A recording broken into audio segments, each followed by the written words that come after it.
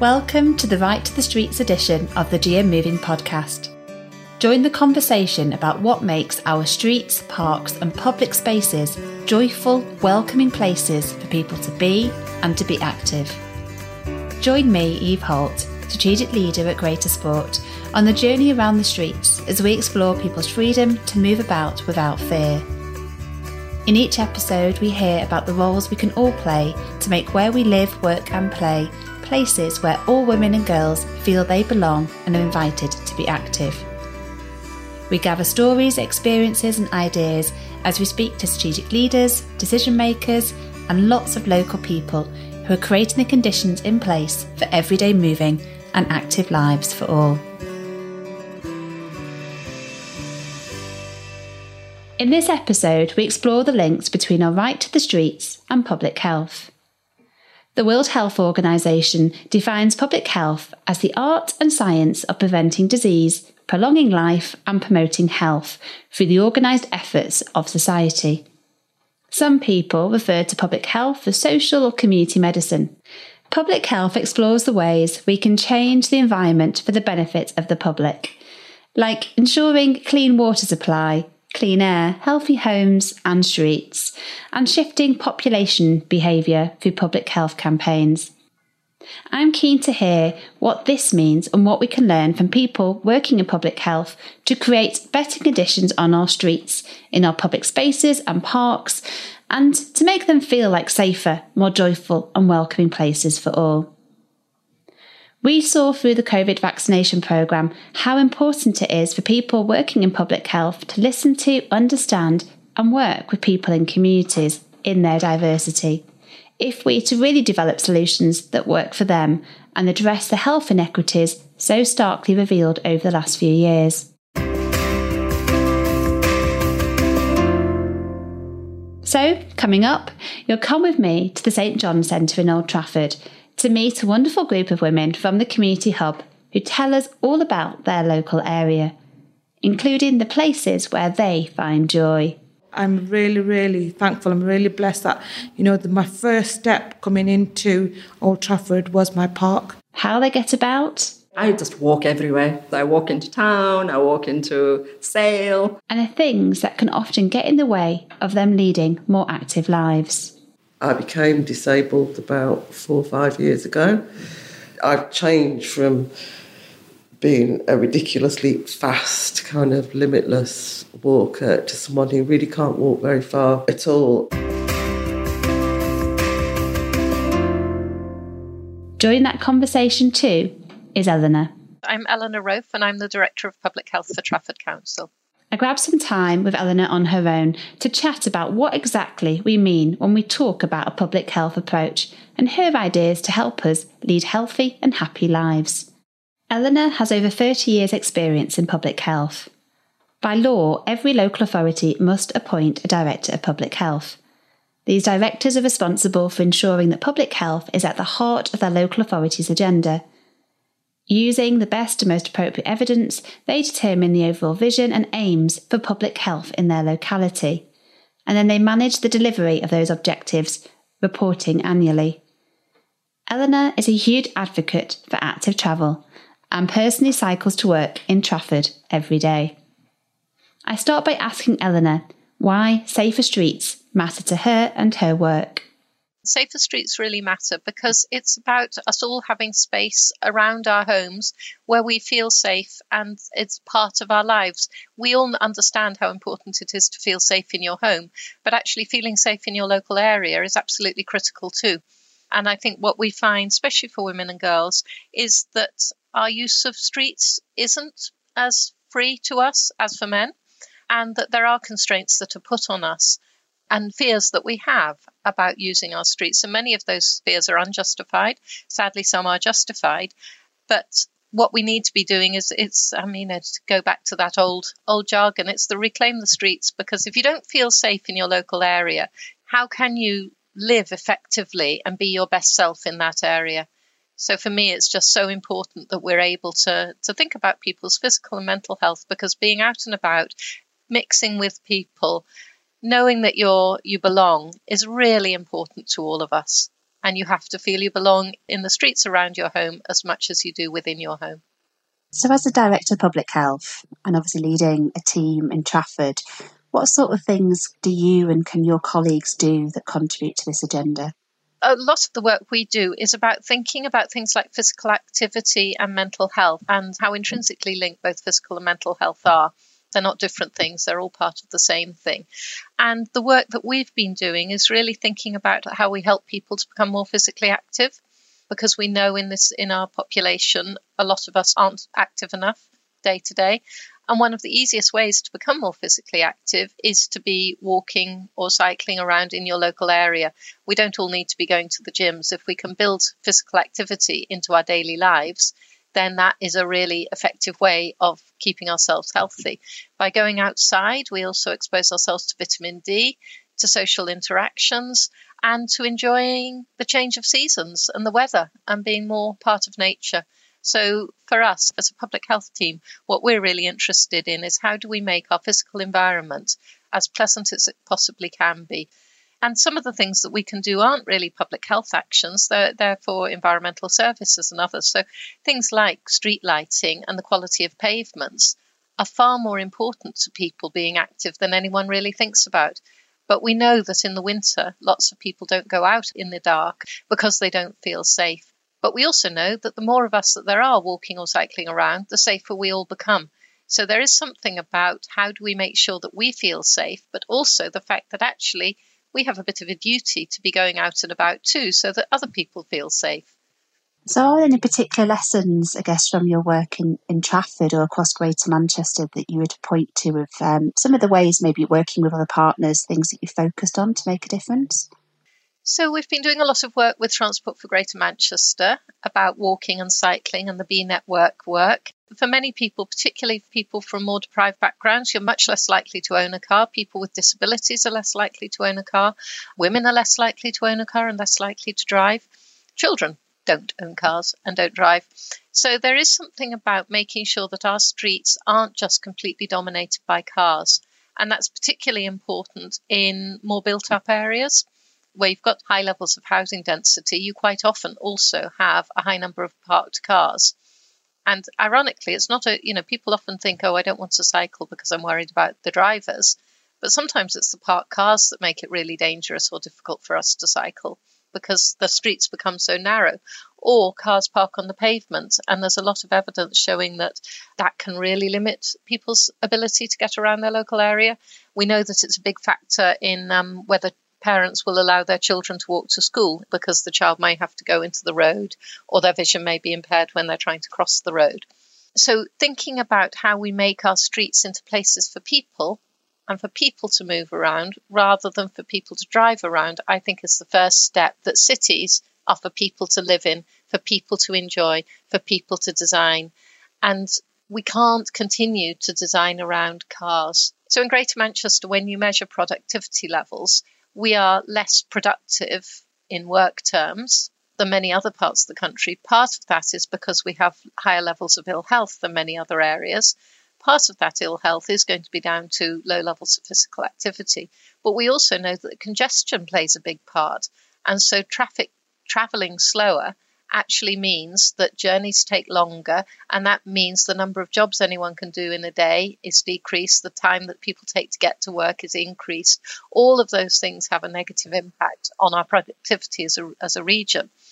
So if we can start thinking more about how we walk and how we cycle and how we use public transport, that will help us take cars off the road, that will reduce air congestion, improve air quality, increase the likelihood that we can be physically active, and increase our sense of cohesion and community, because you're much more likely to stop and smile or speak to somebody if you're walking or even on a bike than if you're in a car.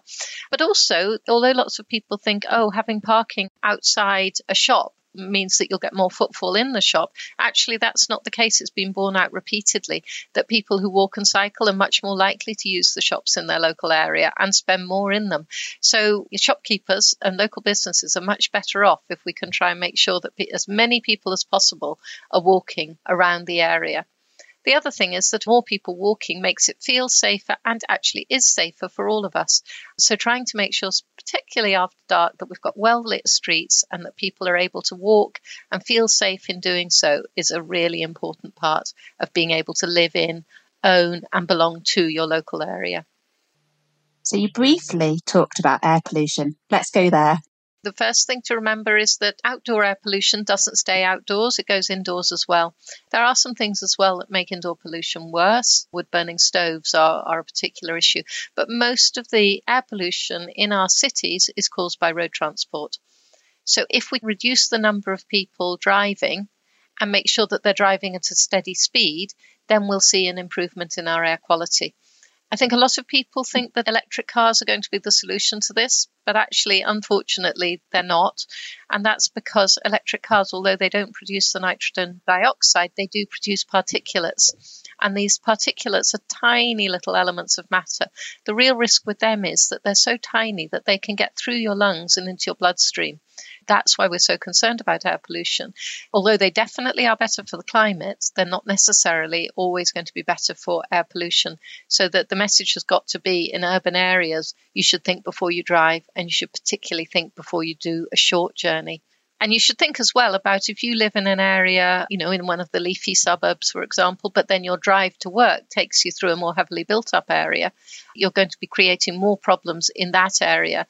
And in our more heavily built up areas, such as Old Trafford, typically the households have more people living in them. They may have lower incomes and they may be less able to protect themselves.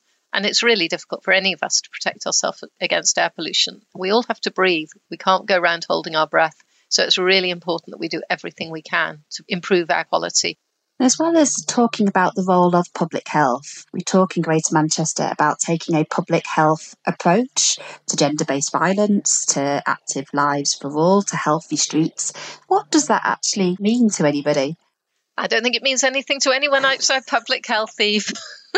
But what it means is that by taking a public health approach, what we're doing is we're trying to think of the causes as well as the results of any situation. So whether it's domestic abuse or air quality or safer streets, we're trying to think about why is the situation as it is and what's caused that? How far back do you need to go? And how can you influence all the little stages on the way?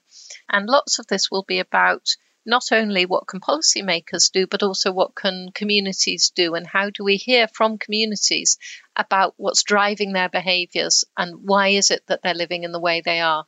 Most of us are creatures of habit. Most of us, most of the time, just do the same things that we always do.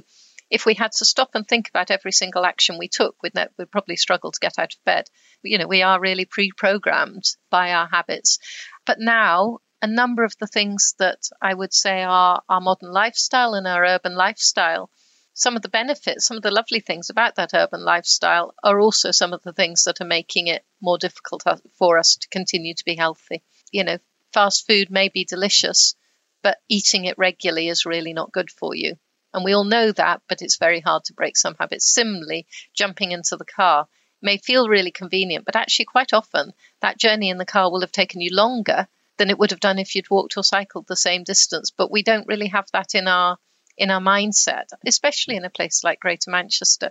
If you compare Greater Manchester to London, about 85% of commutes to work in Greater Manchester are done by car, but it's less than 30% in London. So people in London are more used to thinking about using other modes of transport than we are. So we need to start thinking about why is it that we're not thinking about these different modes of transport. And if we did think about travelling differently, just think of all the benefits we'd have of the meeting people, the fresh air, the exercise. I think this is something that everybody in public health really does see as a crucial part of changing our population health and changing the outcomes in our country, that we don't have as good health outcomes as we should. I think it comes back to the more control you have over your life, the better your health is. So doing anything that gives local communities more feeling of control and more autonomy is going to be really helpful. So the reason I'm so passionate about active travel and sustainable travel, so travel by public transport, is that I just feel It's such a good solution to so many things. It helps us with congestion, it helps with productivity, it helps with air quality, it helps with physical activity, it helps with mental health, it helps with community cohesion, it helps with local businesses, and it's really, really cheap. So why wouldn't you choose that as one of your targets of something that you can absolutely do something about? There is no downside to active travel. The only downside is that we need to do a little bit of re-engineering of our streets and quite a big bit of changing the habits and the mindsets of all of us about where the car fits. And really, I would say cars should be our servants, not our masters. I like that. And also, the big thing I didn't talk about was the impact on climate change. That actually one of the things that we're seeing with the climate changing is more extreme weather. That more extreme weather ironically makes it more difficult to walk and cycle, but it actually makes it even more important that we do in order to mitigate the impact. So road transport and using cars is one of the big drivers of our gap in delivery of climate change action and getting to net zero. I don't think we're honest enough about how important walking, cycling and using public transport is for our ability to withstand and address climate change. I think our current lifestyle, unfortunately, is unsustainable, and we are going to have to change it. We are going to have to reduce the amount we rely on private motor cars. People who own a car have been shown to walk a lot less than people who don't own a car. We know that so many people in our population are not physically active enough.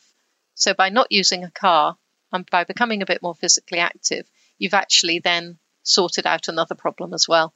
But I don't think we've done the work we need to do to persuade people that actually our current reliance on private cars is not sustainable. I think a lot of people would really take issue with me on that. And I think that's a debate we should be having nationally about what is the role and what is the place of a car. So there's also how money and finance is prioritised with a gendered lens to recognise, that women are less likely to have a car. They're more likely to rely on doing those trip chain journeys, including public transport and active travel modes. So I guess that influence that colleagues have as well on thinking much broader around where money flows, what's prioritised across the council, across our partners, is going to continue to be critical, isn't it? I completely agree with you. And I think things like pavement maintenance are absolutely critical. We have to make sure that our pavements are smooth and flat and safe to walk on, because otherwise people won't be using them, because older people in particular will be afraid of falling, but also cars parking on pavements damage the pavements. We've ended up with loads of money being spent on road maintenance that we wouldn't need to spend if we had fewer cars on the road. And bikes and people walking cause very, very little damage to any of the streets. If we can get the number of cars and lorries that are going through our cities, if we can reduce those, then we will actually save money on a road maintenance budget. And I do think when you look at the return on investment for any cycling infrastructure, it's huge compared to the return on investment you get from roads. So we really should be looking much more at making sure that that money is used in the best possible way. And that has got to be on walking and cycling infrastructure and on public transport. I mean, we often talk about the importance of locally led, GM enabled and nationally supported. And I guess that reflects as well the whole process and thinking behind the Right to the Streets project, and making sure that it is, and at a very local level within neighbourhoods in North Trafford, that it's people that are informing and deciding and how money can be spent and what are the interventions that need to be taken and what their role is to make those places feel safer and more welcoming, but then very much supported by the work and the learning and the knowledge and the partnerships across Greater Manchester. And it does feel that it is helped, that it does feel like gender-based violence and also taking a gendered perspective on the design of our streets has become more of a national issue now. So there's an appetite and there's a awareness that helps galvanise people at the moment. I guess it's partly a belief that even we can make change happen, which feels very difficult, doesn't it? It's probably summarised best by that old adage, think global, act local. And what I found really strongly in the pandemic was the national messaging was really important, but that nationally you can't drive change. So the national messaging has to be right, but you have to put the resources into a local area in order to deliver the change. So while you've got the national messaging and you've got local resources, you can achieve anything. But if the national messaging goes, it's actually really difficult, even with resources, to enact the local action, because you get a conflict in people's minds between what the national picture is saying. And most of us do get a lot of our information from national messaging. So if the national messaging doesn't support the local action, it's really hard to make that local action change. And a really obvious example is in COVID, when, for example, the advice to wear masks changed or the advice for contact tracing changed. As soon as that advice went nationally, it was very, very difficult for us to do anything about contact tracing locally because people had heard the national messaging. But even with the strong national messaging, the national government showed that you can't do contact tracing on a national level. You have to do it locally. It has to be owned locally. So it is national for the message, national for the resources, but local for the action, and listen to your local people. I think women and girls are much more subject to messaging about it not being safe to go out. But actually, across Greater Manchester, we don't have no-go areas. The streets are safe. We are limited quite often by our own fears and by gendered fears that are really pushed at women. And I'm not saying, obviously, there are terrible things that happen, but they thankfully are not as common perhaps as people think. And I do feel sometimes we can end up in quite a victim blaming situation where it's made out that everywhere's dangerous. And then if something bad happens to a woman, well, what was she doing walking alone? Or what was she doing there at that time of night? And I think we have to come back and say, no, we've all got rights to be there. But also, I do think, for young men in particular, actually, the streets are probably more dangerous in many ways for young men. But we don't give young men the same messages about what is dangerous as we do to young women. And I think that threat, particularly around sexual violence against women, is really damaging because it limits us and we internalize it. And we start limiting what we do because we've internalized those fears. And I think that's something that we should really be starting to think about. How do we stop ourselves becoming prey to internalized fears that are ultimately about controlling women? And that sounds a bit dramatic. But I think we should be thinking we have a right to these streets. We should be on the streets. We should be able to go where we want, when we want. And the more of us who do it, the safer it becomes. And it becomes safer for everyone as well. It's not just safer for women and girls. It's safer for men and boys as well.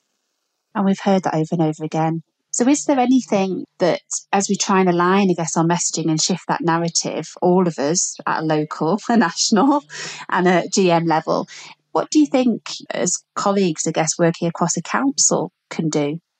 I think one of the things that we can do is really think about how we improve cycle safety and the perception of safety on the roads for people cycling.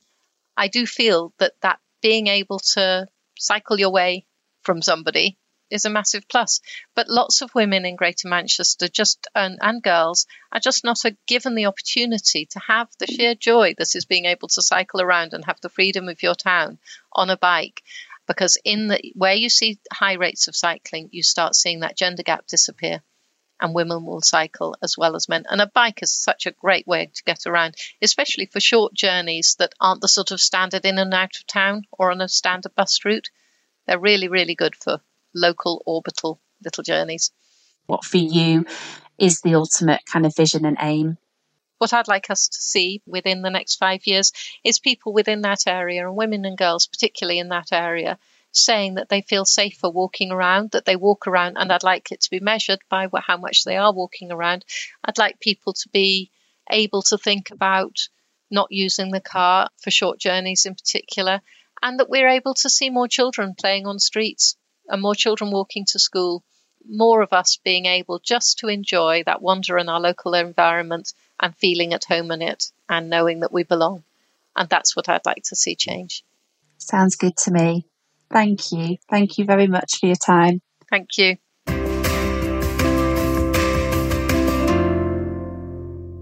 Now, in the last bit of this episode, come with me to Old Trafford. We're off to speak to a group of fabulous women to chat about what makes their community here in Old Trafford a place where they feel welcome, feel they belong, and importantly, feel safe and invited to lead active lives. We'll also, of course, hear the things that get in the way. We're upstairs, right at the top of the St John Centre inner activity room, which is used for so many different things, from meetings, courses, English as a second language lessons, confidence building sessions, sewing, craft, card making groups, and tuition. There's also a Saturday school here for young people every week. Hi, I'm Sushila Patel. Hi, I'm Eleanor Roth. Hi, I'm Kath. My name is Safina. I'm Christine Aspinall. As well as being the manager here at the centre, Christine is one of the ordained ministers at the adjoining St John's Church. I start our conversation, which gets a little animated at times, by asking Safina to describe what it was like when she first moved to this community. My first experience was when I moved here to Old Trafford, Manchester, and I didn't know a person here. So the first thing I went into the park, had a little walk, and I started sort of meeting people there, talking to people, introducing myself that I've come from Ashton-under-Lyne to Old Trafford, and they said, "Oh, do you have family here? Has moved here?" I said, "No, I don't have any family here, and I don't know anybody." I didn't know anybody. I was quite sad, so I just went to the park with the children, walked around, and that's how slowly I started meeting people. And I used to go every evening. I made sure I go every evening on the weekend, take the children, and just started meeting the community.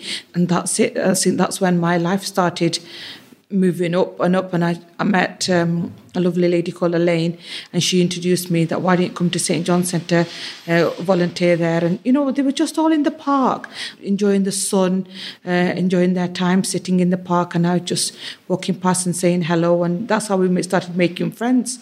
And believe it or not, at this time I don't know how many friends I've got, but it must be over 200-300 people.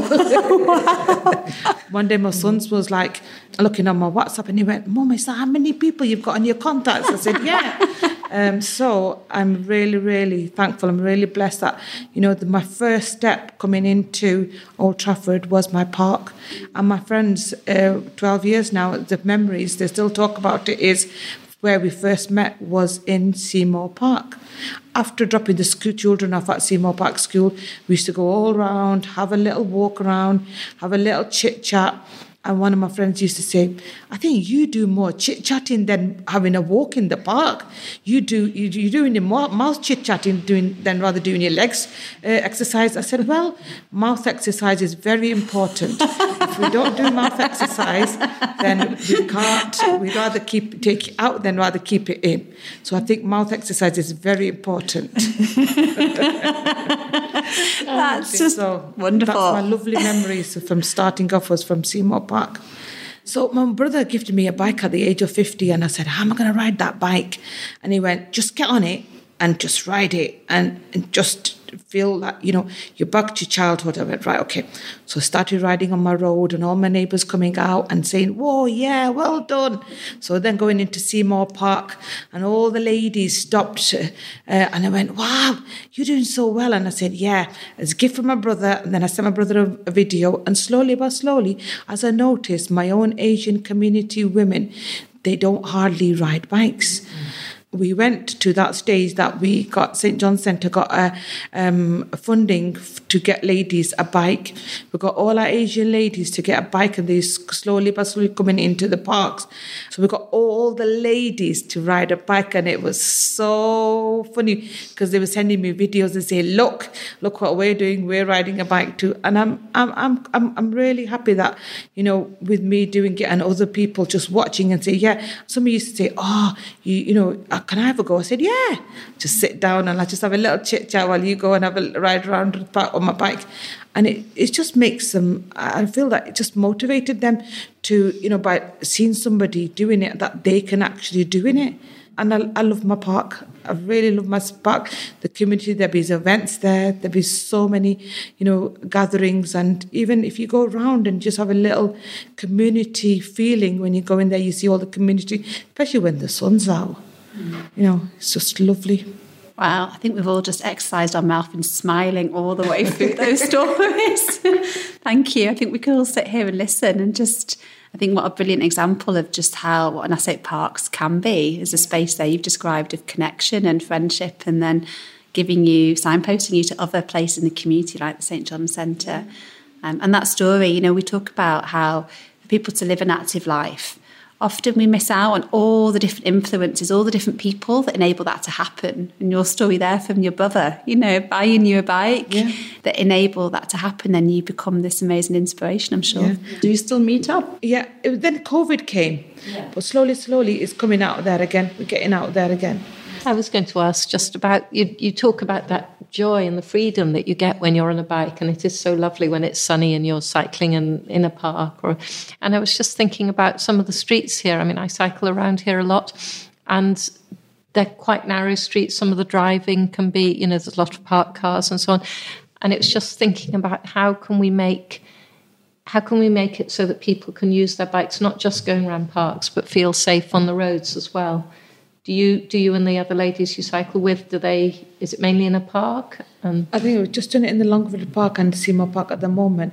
And there is a group I know ahead of that they are getting ladies, or ladies and men who are a bit not confident to go on the road, and slowly but slowly taking them.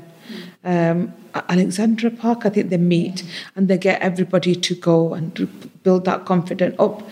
But there's a lot of bike lanes that they're doing around here, I've noticed, which is good because I've been driving since the age of 18, 19, but when I'm on a bike, I feel different. I feel very different. So that Alexandra Park or wherever they're doing taking people out, it's very good. It's just building that confidence up inside you to get on that road.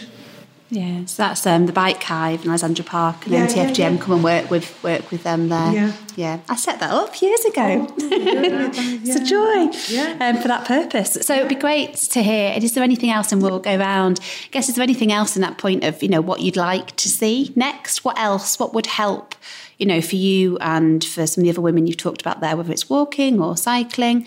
Anything else that you'd like to see happen that would make that even easier and more joyful? What once year when I was here, experience was like an event. I think it was from Trafford Council.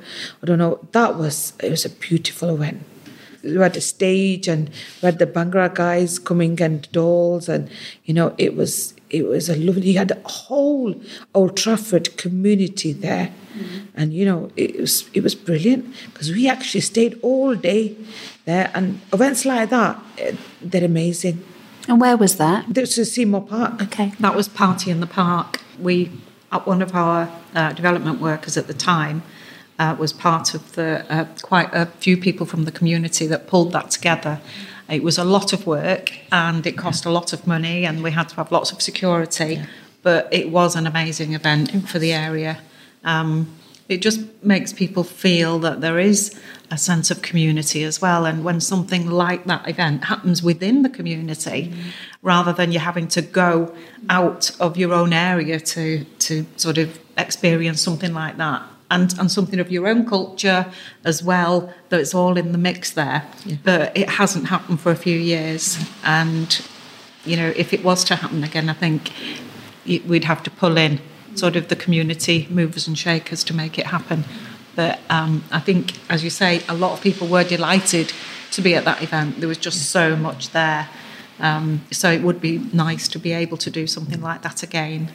But it does give you a sense of belonging. And often people want to do all the fun stuff, don't they? The kind of the creative art side of organising an event. But as you described there's so many other things that often come with it that can provide a real challenge. Well, last year we did the Ayres Road Festival.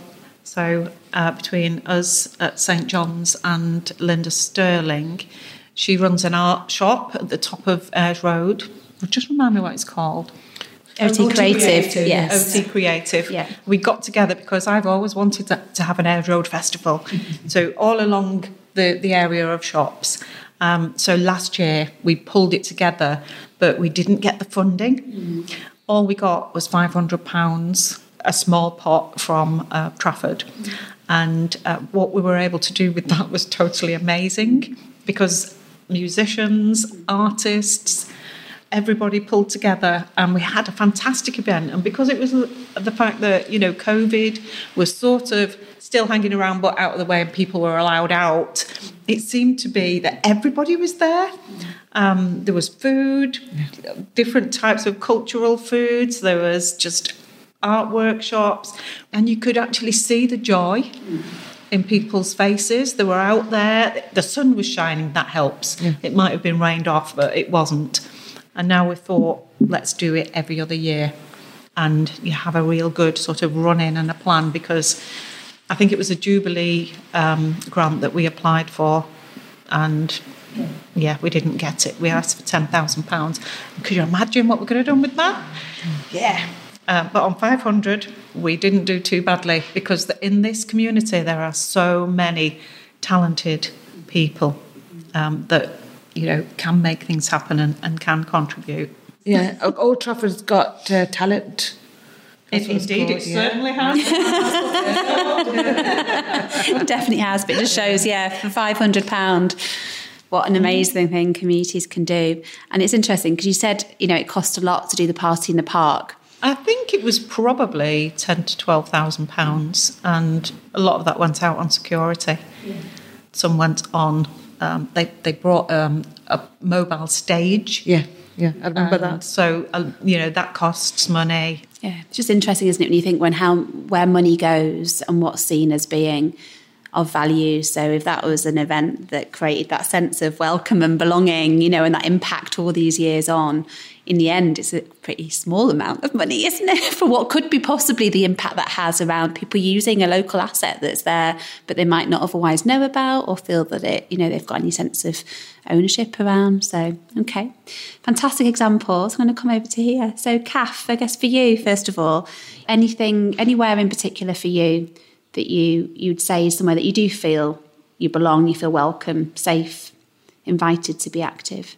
So I think that because there's been a big change in my life, so I've barely had any period of time in my life when I've used a car, so I've always walked, cycled, used public transport, so on and so forth. But I became disabled about 4 or 5 years ago.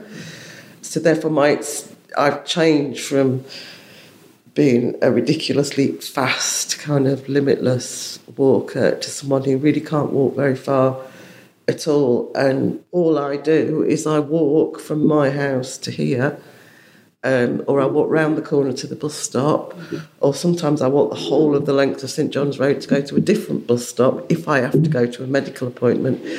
I sort of exist in a very, very small world. And I think what's interesting to me, if I'm honest, and I'm listening to Safina, is that I have, what it's left me with is I have the change in me physically means that there are things that I don't do that I've been trying to find a way to like to do. So I don't like to sit somewhere on my own or just to walk around the park on my own. And it's kind of crazy, because anybody who knows me will know that I'm given to staring at like teeny tiny, you know, I can get ridiculous amounts of joy from looking at a bit of moss, but I don't feel comfortable doing that in public. And I'm not sure what it is about me that makes me feel, I think it's something to do with, I don't feel entitled. I can walk if I've got a job to do, or if I'm there helping with something, or if it's part of what I'm meant to be doing. But the idea that I just sort of hang around somewhere having a nice time by myself, and I wouldn't go to a cafe by myself or sit outside by myself. The only time I sit by myself is when I'm forced to. So if I'm walking, sometimes I have to stop and sit on a wall or sit on a bench. And I'll do it when I'm exhausted, but I have to be absolutely exhausted to overcome the embarrassment that I feel, which is very, very different from what I would say was kind of like my public persona. But that is actually how I feel inside. But I think that's not unusual, is it? Especially for women. I think we're not very good at claiming our space. And we feel watched, perhaps much more than we are. But, I think people do, you can feel that you're being watched or judged if you're sitting doing nothing, or walking on your own. Yeah, and I know that I shouldn't feel like that. Yeah. It's like it makes me angry, but 18-year-old me would be completely disgusted feeling like that. But that's what I've absorbed over time. I think what you said there as well, I mean, I'm sure lots of people have that experience, and we all sort of need to be braver so we can model that sitting on our own and make it easier for other people to do that too. But also what you were saying about the benches and the importance of benches when you're tired. I know my mother was talking the other day about how she likes to walk in one particular direction but not in the other, because in one there's lots of benches so she can just sit down, and she's saying, and everybody, they should have benches everywhere, and you need 2 benches. You need a bench and then a planter and then another bench, so people can sit on each bench and talk over the planter, so they're not in each other's way, and it was really, she's in her 80s, but it was really interesting hearing her talk about what she wanted the streets to look like so that she would feel more able to go out, and once she's out, she's a bit like you, she'll chat away. She wants to be able to sit there and have that chat with somebody and make a day of it. I'm sure, Safina, you probably wouldn't want a planter in between you and anybody else. But I can see the sense of that personally, because I, like you, Kath, I just feel awkward when I go out on my own walking. And I've always felt like that. I've not had a sort of anything that's changed my life so much. But it's like going to a cafe on your own. I don't feel comfortable. I will do it, but I don't feel as comfortable. And I definitely never, ever go in a pub on my own. And I'm quite surprised you feel like that. Do you think there's a vulnerability? Yeah, it's kind of funny, but because I walked so fast, I had no experience of people coming up behind me. And then I'm like walking along really slowly, and initially I would really jump because people kept overtaking me and I wasn't used to that proximity. So some of it is the physical side of it, and knowing that I'm going to get tired, and as you're saying about your mum, I need to know where I'm going, where I can sit down. And occasionally, I've come in here because if I've been somewhere and got the bus and it's a bit too far for me to walk, so I know that I can sit here, and although it's a slightly technically longer walk, I know that I can sit here and I feel fine here because it's familiar to me. And I think the other aspect of it is I've definitely got an internalised thing that as a female, you're basically not meant to sit around by yourself looking content, doing nothing. And no amount of intellectual fight against that has got rid of it. But the other part for me is that part of my condition is that I have clinical fatigue. So my brain can become very confused when I'm physically tired. So I'm anxious about staying still, because if someone's talking to me, I can't engage. So that's socially very, very awkward. I've got to get myself back to a place, because my instinct is to think that, the majority of the people that I come across when I'm wandering about are, are great people. That is what the majority of the people in the world are. I'm not naturally afraid of other people. And like Safina, when I'm fine, I'll talk to anybody quite happily. And I like going on the bus, and I like sitting at the bus stop, and I like that random conversation with somebody, and I don't like it when your world it's only the people you know.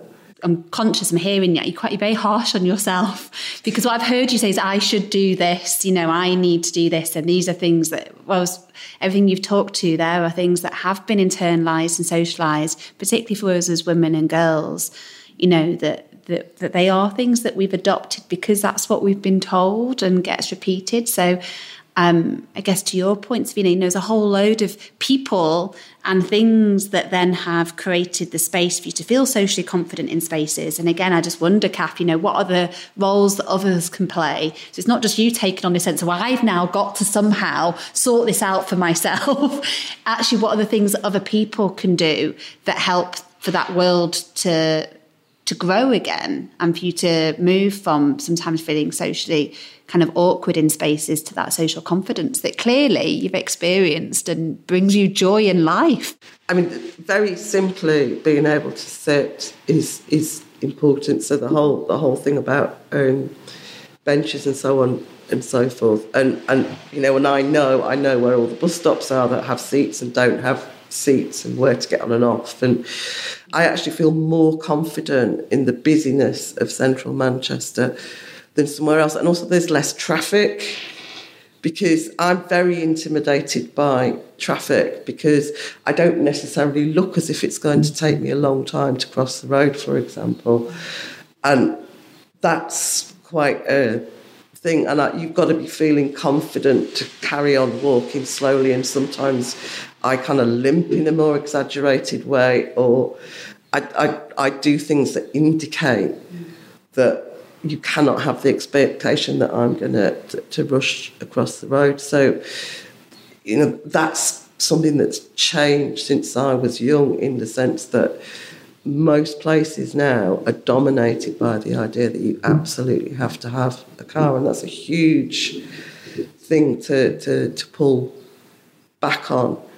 You know, everything, our working lives, absolutely everything, there is a presumption that you will have a car, and that presumption didn't exist when I was growing up. So Sheila, yeah, it'd be lovely to hear a bit about you in terms of, again, what are the spaces and places, and I guess to use the language we've heard there, you know, where do you feel socially awkward or uncomfortable, or where do you feel kind of socially confident and comfortable?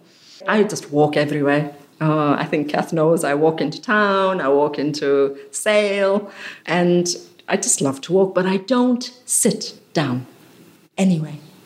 I think I'm like you. I feel a bit vulnerable. I just don't sit unless it's with a group. Yeah, if you go hiking or something like that, that's okay, but not on my own. And how do you pick your routes? How do you decide where to go? Like on Sunday, I was bored again. So I thought, right, Whalley Range, head for Whalley, that side, because I just love to see the old houses and their gardens. I was feeling a bit, I thought, I don't know how people will think, or, you know, what am I looking at? Do you think I'm weighing up their houses to burgle? You know, you don't know these days. What's going to happen? This is how I was feeling at the time when I was walking. I was walking so slowly, and I was looking, admiring the houses. But I thought, oh gosh, they might be thinking I'm going to burgle the house. Not me, but, you know, this information sent to somebody else, because these days burglary is on the rise. So, but I took a lovely walk in Whalley Range, because the houses are so lovely and big, and the gardens are nice. Yeah, just anywhere I walk. Fascinating, that sense that you have to kind of there has to be clear purpose, and it has to be visible what your purpose is. and thinking that people are going to make up all these stories about what we're doing and why we're doing it and about us. I just wanted to share, my daughter, she wanted to do work experience. So one day she said to me on a Sunday morning, she said, Mum, can you drop me off at Longford Park? I've got work experience. And I looked at her and went, work experience in Longford Park? Yeah, she said, every Sunday morning I'm going to go to Longford Park and I'm doing work experience there for 2 to 3 hours. I said, which side of Longford Park am I dropping you off? And what are you doing in Longford Park? She went, right, I'll give you the directions and you just follow my directions. Went down King's Road, right to the near end of King's Road. And I went, Holland Park's entrance down there where you're taking me. She went, just carry on. I'll tell you, I've got the map where I need to go. I said, okay. So end of King's Road, middle near to the end, we turned left. And then we did another turn left, and it was a bumpy ride. And I said, are you taking me right into the direction? She went, yeah, keep going. Just keep going. Don't worry about it. I'm telling you where the direction is. I still remember the first day when I first took her, and I went, what are you actually doing in Alford Park work experience? My daughter wanted to be a veterinary doctor. So she loved working with animals, and, you know, she went, I'm just going to go and help him. And when I went to the destination where she took me, and I was just amazed that I never knew Longford Park have got a beautiful place where there's animals, and she used to go there and just clean the kennels up, and I don't remember, but there was like big animals. I don't know what they were called, but when I went to go and pick her up, she was in there and went, oh my God, but it was beautiful. So when I found out this place, I used to take my small children there to go and have a look, but it's an amazing, beautiful area. And I went, oh wow. And the Pets Corner, I think it's called, isn't it? Yeah, in Longford Park. Yeah. Little cafe there, little walking space. People were walking, and that Pets Corner was beautiful. And that provided a work experience for her as well, and opportunities for her future work. Yeah. And so go on then. What stopped her from making her own way there, from walking there or getting there another way? Waking up late and just quickly wake Mum up and say, Mum, can you quickly drop me off? I'm running late. Okay. I was just going to say that probably before I started working in Trafford, Old Trafford was the area of Trafford that I knew the best, and I still feel it's got such a great sense of community. It feels really interesting. I love it when I've got meetings around here.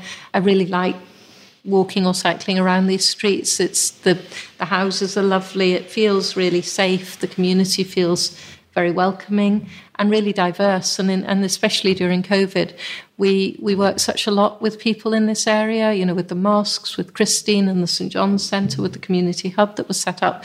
It was really felt like a community that is very caring, lots of very different people, lots of very different backgrounds, but it felt like an accepting community, and one that was really proud, and rightly so, of what you have here and how it is.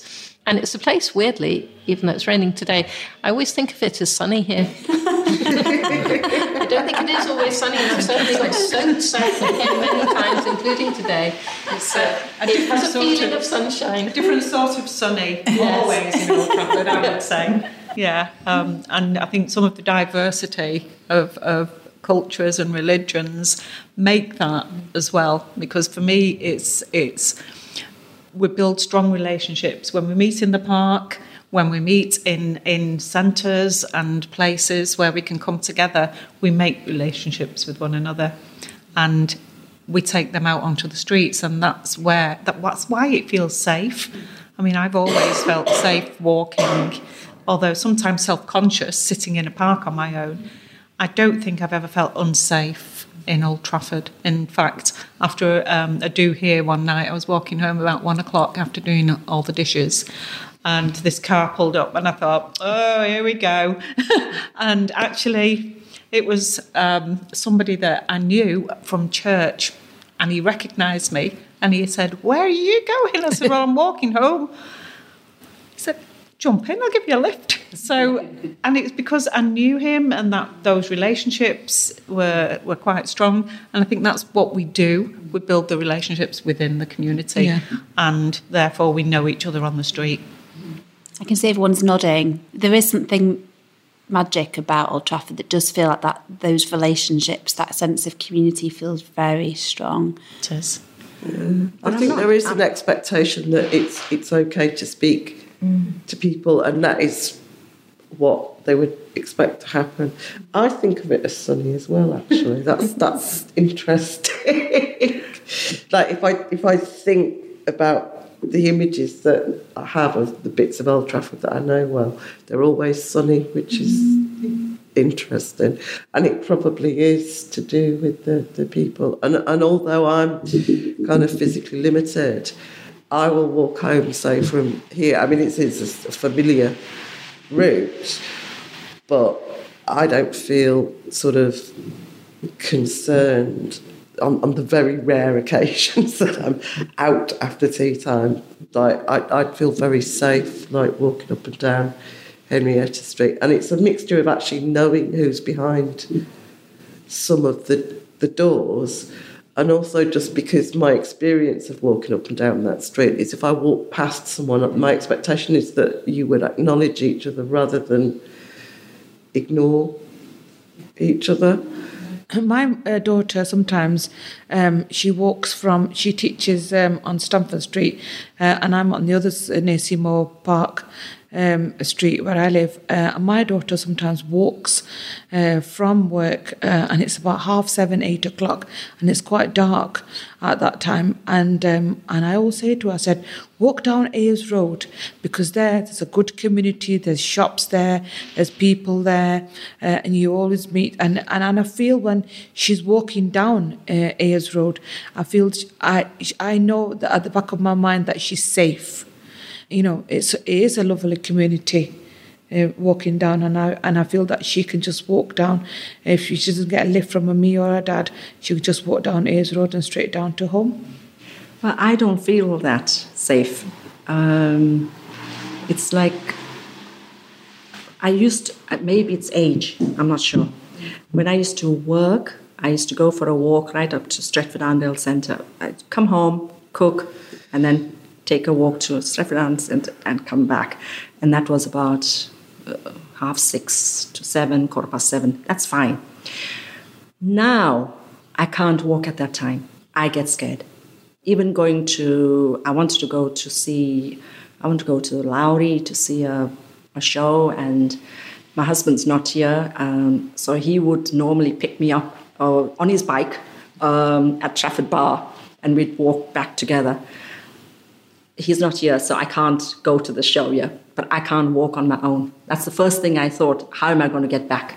And there's no houses, actually, for quite a bit of it. I walked one time and it was late, and I was thinking, this is really stupid. Yes. And I was walking from Chester Road to Trafford Bar, and I was just doing that walk and just thinking, really, I'm too old to be being quite so stupid. And you start victim blaming, you start thinking about, am I putting myself, and you shouldn't be thinking that, because we're entitled to walk. You should be able to walk wherever you want, whenever you want. But you do start thinking, oh, this doesn't feel comfortable. And I think it was too much traffic, too few houses, no other people. And it is very empty. You feel funny then. Yeah. And that ties in with what Safina said about her daughter walking down Ayers Road and the shops open, etc. So, yeah.